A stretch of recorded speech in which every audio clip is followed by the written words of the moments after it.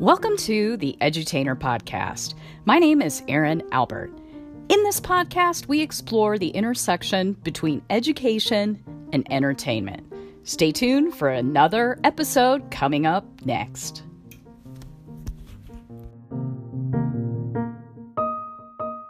All right, well, we're here today with Ruth, Dejong679. Hopefully I got that handle right. Yes, that's right. Yes. Ruth, welcome to the show. Thank you for having me. Yes, you reached out and we got you in for this podcast Sanditon mini-series on fan fiction writers. I'm so glad that you did reach out. Let's start with the same question I've asked all of the writers. How did you get started in fan fiction generally? Well, it all goes back to Sanditon, really. So I'm one of these writers who just started writing following the ending of Sanditon. Much like the others, I was completely devastated. And I thought, write something to change the ending to make myself feel better about it. And actually, it was my husband that encouraged me to start posting stuff online, because he read it and said, why don't you post it and see what happens? So I posted my first work on there, and then it and then it went from there, really. Interesting. So your husband read your original fan fiction and then he encouraged you to post it. That's right. Yeah. And actually, the second story I wrote, Chance Encounters, he actually kind of co-wrote the plot for that. We kind of bounced ideas off together, and he had a lot to do with that fanfic. So he's been very helpful. So is he a professional writer, or was he into Sanditon as well, or what was his level of interest there? No, he's definitely not as obsessed as I am. Okay. And he's not a writer at all. I think he just got, we were in the middle of lockdown. He was excited that I was getting into a new hobby. He wanted to encourage me in it, keep me occupied. So yeah, he was just really encouraging in it, really. So he's been really supportive. You first started your fan fiction on AO3 for Sanditon? That's right. Yeah. Okay. Prior to publishing, were you reading other people's fan fiction on Sanditon, or where were you getting your passion or your ideas from to publish your own fan fiction?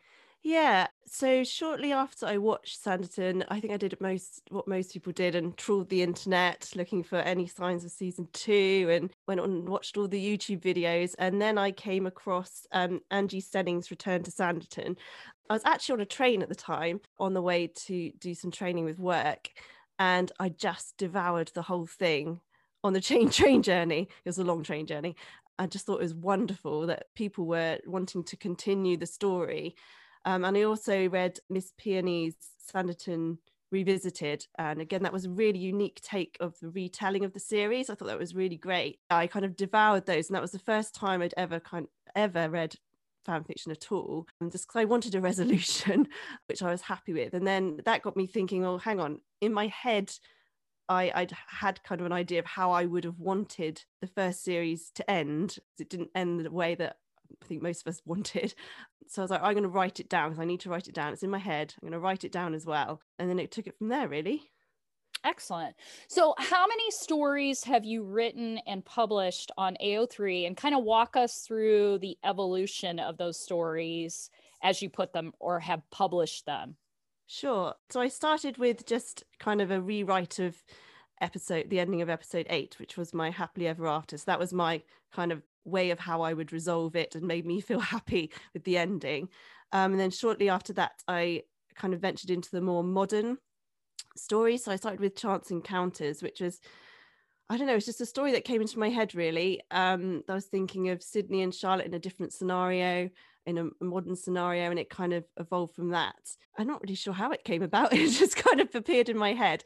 And then that one took quite a few months to write, although I was churning out chapters quite quickly. And then, of course, lockdown hit.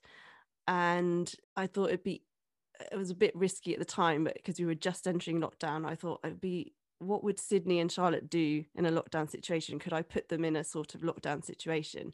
So that out of that came Love During the Time of COVID-19. And from there, I was supposed to stop after a few, and I just kept going because the stories just kept coming. Let's go back to COVID COVID-19 storyline, because I think you might have been the only one that wrote a scenario like that. So, and I kind of see that as a common theme. A lot of the writers have said, not only did writing help me kind of resolve the really non-Jane Austen-like ending of Sanditon season 1, but it also, there was this stream of consciousness underlying about the fact that it helped them cope or get through the pandemic. So can you kind of walk us through at a very high level? We don't want to have any spoiler alerts here or anything. Your COVID-19 storyline, and I'm assuming Charlotte and Sydney were in that, but maybe not. And just walk us through the plot line there. Sure. So it's set in London, and Charlotte and Sydney are next door neighbours in a block of flats. Lockdowns in force. They live on their own. Charlotte lives with a cat. And, you know, it's a situation of Charlotte's washing machine breaks and she's like, oh, what am I going to do? I'm going to have to ask one of the neighbours. So she has to ask Sydney. And then from that kind of follows lots of different interactions between them. You know, they're isolated, they're lonely. So they start seeing each other more, but they've got this whole 2-meter distance thing that they have to keep apart and sticking to the rules. And so, yeah, it was kind of a novel way of like, how are these two going to fall in love during this situation? And so I had to be thinking about different ways they could interact with each other without having to go near each other or too close to each other and things like that. So yeah, it kind of evolved like that. And Charlotte has a kind of different backstory as well, which adds a bit of drama at the end. Somehow it kind of captivated people, and I think a lot of people could relate to it because of what they were going through at that time.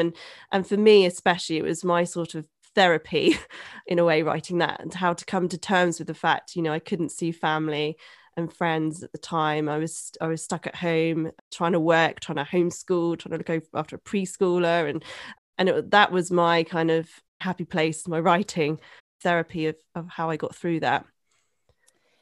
I love that. I think a product of this fandom might have been because of lockdown. It almost accelerated or added a level of, I don't want to say anxiety, but something around that feeling that we were all kind of desperately waiting for that season 2 that never or still has not yet arrived. Back to the fact that you are in the UK, correct? Yes. So you saw Sanditon before us in the US. So you had hit your angst a little bit before the rest of us, because it hit the rest of us here in the States kind of during the lockdown periods. So tell us about your experiences on Twitter. Were you part of the first group that kind of joined online to watch the Sanditon sisterhood unfold? And then did you see a groundswell once that the US production had shown, or you were probably involved a little bit earlier than the rest of us? Can you share your experiences there? Sure. I was kind of watching in the background for quite a long time because I wasn't on Twitter, but I was kind of watching what was happening. And I think when episode 8 landed, I just automatically went to Twitter to see what people were posting about it. So I didn't actually join Twitter till I think May or June this year, because I was a bit nervous about it. I'm not very tech savvy, but I was very much keeping an eye on what was happening, and I was still writing at that time. So I was interacting with the readers of my story. But yeah, so I didn't quite kind of hit the Twitter campaign until a bit later. Let's go back to something interesting you just said too, because the writing process, I think, in fan fiction is very interesting because most writers drop a chapter maybe at a time, while the readers are consuming the content. So were your readers influencing your writing as you were dropping content, or were you pretty steadfast and resolute on the vision that you had around your writings, and did you stay true to that? Yeah, so most of the time when I'm writing a story, I will kind of have an outline chapter by chapter what I want to happen. And it kind of evolves. It's quite a fluid process for me. So it kind of evolves as I go, but the main storyline kind of sticks the same. But yeah, no, definitely. I think, you know, the readers have been amazing, absolutely amazing. They're so encouraging. And you definitely take their feedback on board, and they talk about things that they like and maybe want to see happen. And you do tend to feed that into your stories. One example at the moment, I'm actually collaborating at the moment on a story with Jane. We're writing a story called Love in a Minor Key, and lots of readers who are commenting about it. And so we do kind of sneak in bits and pieces. One of them recently was a lava lamp. You'll have to read it to understand why. But just to kind of keep them amused, because actually, it is all about the audience with fan fiction. People just love these characters. They love them, and they like seeing them in different scenarios, and we love them too. And we, it's very different from writing your own story, because people have a lot of opinions about, how they are and how they should act, and that's really great, because it does influence your writing, and I really welcome that. I have changed not so much direction, but I've definitely changed the way I write things sometimes, and added bits to take on the feedback that people have been giving. Interesting. And you said something else interesting that I want to follow back up on. You said your current writing is Love in a Minor Key, and you're collaborating with another writer. So how did that evolution start? Yeah, that was really random, because I've not done that before, but it's been so exciting. So there was just a conversation on Twitter about people were throwing ideas out there about the sort of stories that they like to see next on AO3, and Jane came up with this idea about how she wanted to see Sydney as a musician, a composer of classical music. She's got a big passion for classical music, and that just really struck me, because I'm quite musical, and I saw her comment. I was just like, because I had an idea for another story as well. I was like, maybe that could work together. So I got in touch with her, and I was like, I'd be interested in writing that story with you. And we just bounced ideas off each other, and we came up with a plot line, and we kind of blended story ideas, and it's been really, really fun, actually, and it's working out really well. Yeah, in another episode, I interviewed One Day and Tahira, and they're, of course, the two that tweeted with one another as Charlotte and Sydney, and then they took it to AO3 as well. But I'm curious about how you're collaborating with Jane. Is it a ping-ponging of drafts? Is it debate and discussion of characters? Like, for example, One Day and T had that kind of set up where they would debate what should happen or the fate of characters. How are you and Jane collaborating on that aspect? Jane came up with the kind of characters, what they would be doing. I looked at it, we made a few changes, and then we did what I normally do, a chapter by chapter overview of what would happen, what the main story will be, which we agreed on. And again, that's fluid, so it does keep changing so often. But what happens is I tend to do the first draft, and then I'll send it to Jane, and she'll add some really great bits. We'll do another draft, and I'll send it across. So it's kind of working together that way, really, and it seems to be working really well. When I'm writing my own stories, I only see it from my point of view. So it's been really good to send, what I've written across to someone else, like, oh, how about we do this instead, and that, and it's like, oh yeah, that would be much better. So it's actually, I think it's made the story probably better than my other writings, I would say, to have someone like that to critique it. It's working really well. Awesome. And I know you're musically inclined. And when we set this interview up, you sent me your YouTube channel, which was striking as well. So can you talk about how music is influencing your creativity in Sanditon? Yeah, the YouTube channel is actually to do with one of my other stories, Sanditon Melodies. So I've always been musical. I play in my church and sing in my church. And a long time ago, I did actually record an album of church music with my sister. So music's always been a big part of me. And I just thought, well, why don't I write something on music? And Sanditon Melodies kind of evolved from there. And I'm also a massive fan of Nashville. So I was like, well, how about I do a kind of Nashville thing? They start singing songs in the episodes and things. And that really challenged me to think about whether, if Charlotte, this is Charlotte who's kind of starting out on her music career, she really should be writing her own songs. So that really challenged me and pushed me. It's like, well, maybe I should actually write a song for this story. So those songs on YouTube are the songs I wrote to go with the story of Sanditon Melodies. So they're Charlotte's songs. They're not really mine. They're written from her perspective. And yeah, it was a lot of fun. And during the time it was lockdown again. So with my church, we were recording things online. So I bought all the equipment and everything to record some songs at home. So it was a lot of fun putting those tracks together on GarageBand and being creative in that way. It was good. Music definitely influenced that story, and it's also influencing the story I'm writing with Jane at the moment.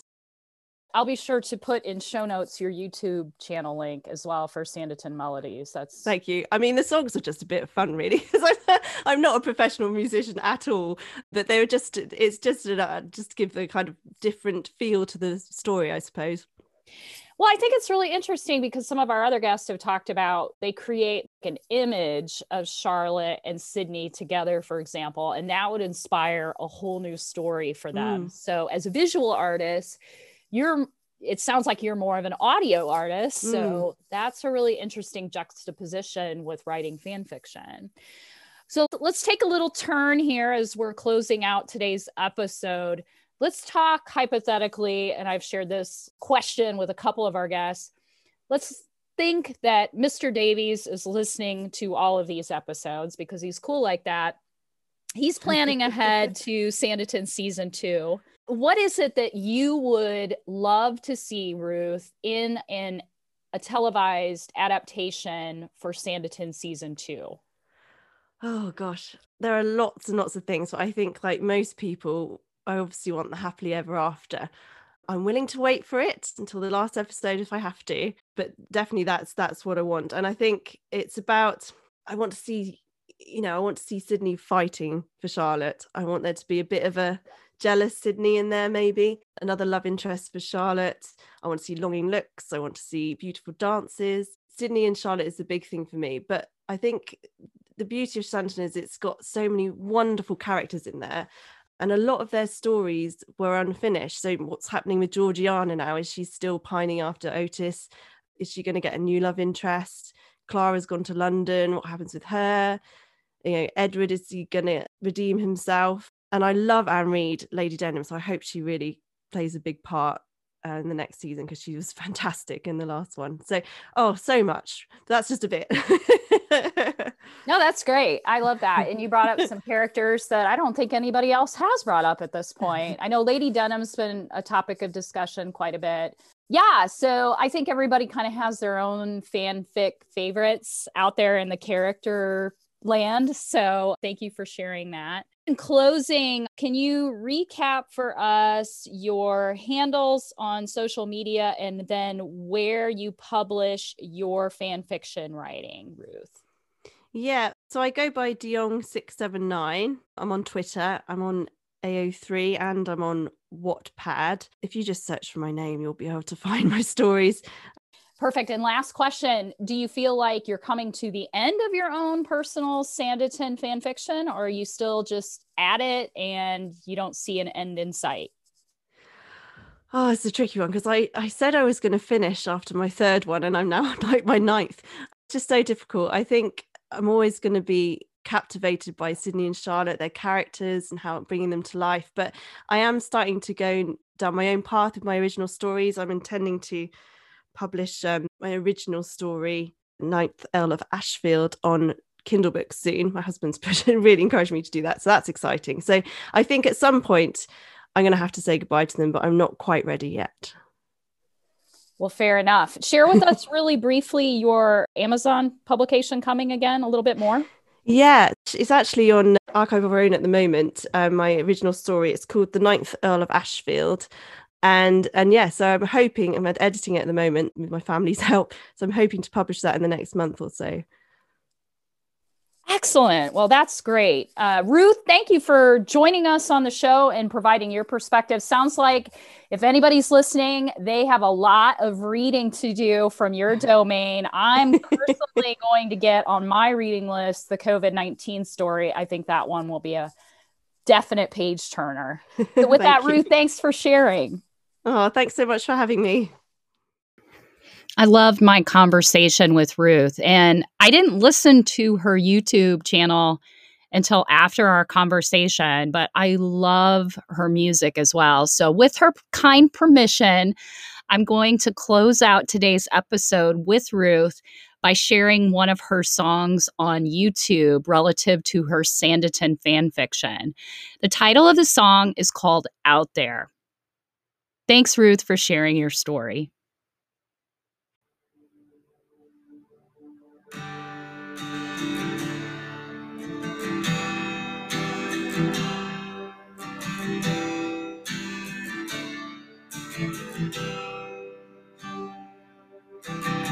There was a time when I was sure. There was a time of certainty when I knew who I was and who I was gonna be. There was a time when all made sense, when I knew where my journey ended, but the road ahead had different plans for me. Now here I am on a path unplanned. When you've missed your stop, don't give up. Before you know it, you'll be rolling into sandy shores. Now don't despair when you feel that life's not fair. Embrace the adventure when it takes you out there.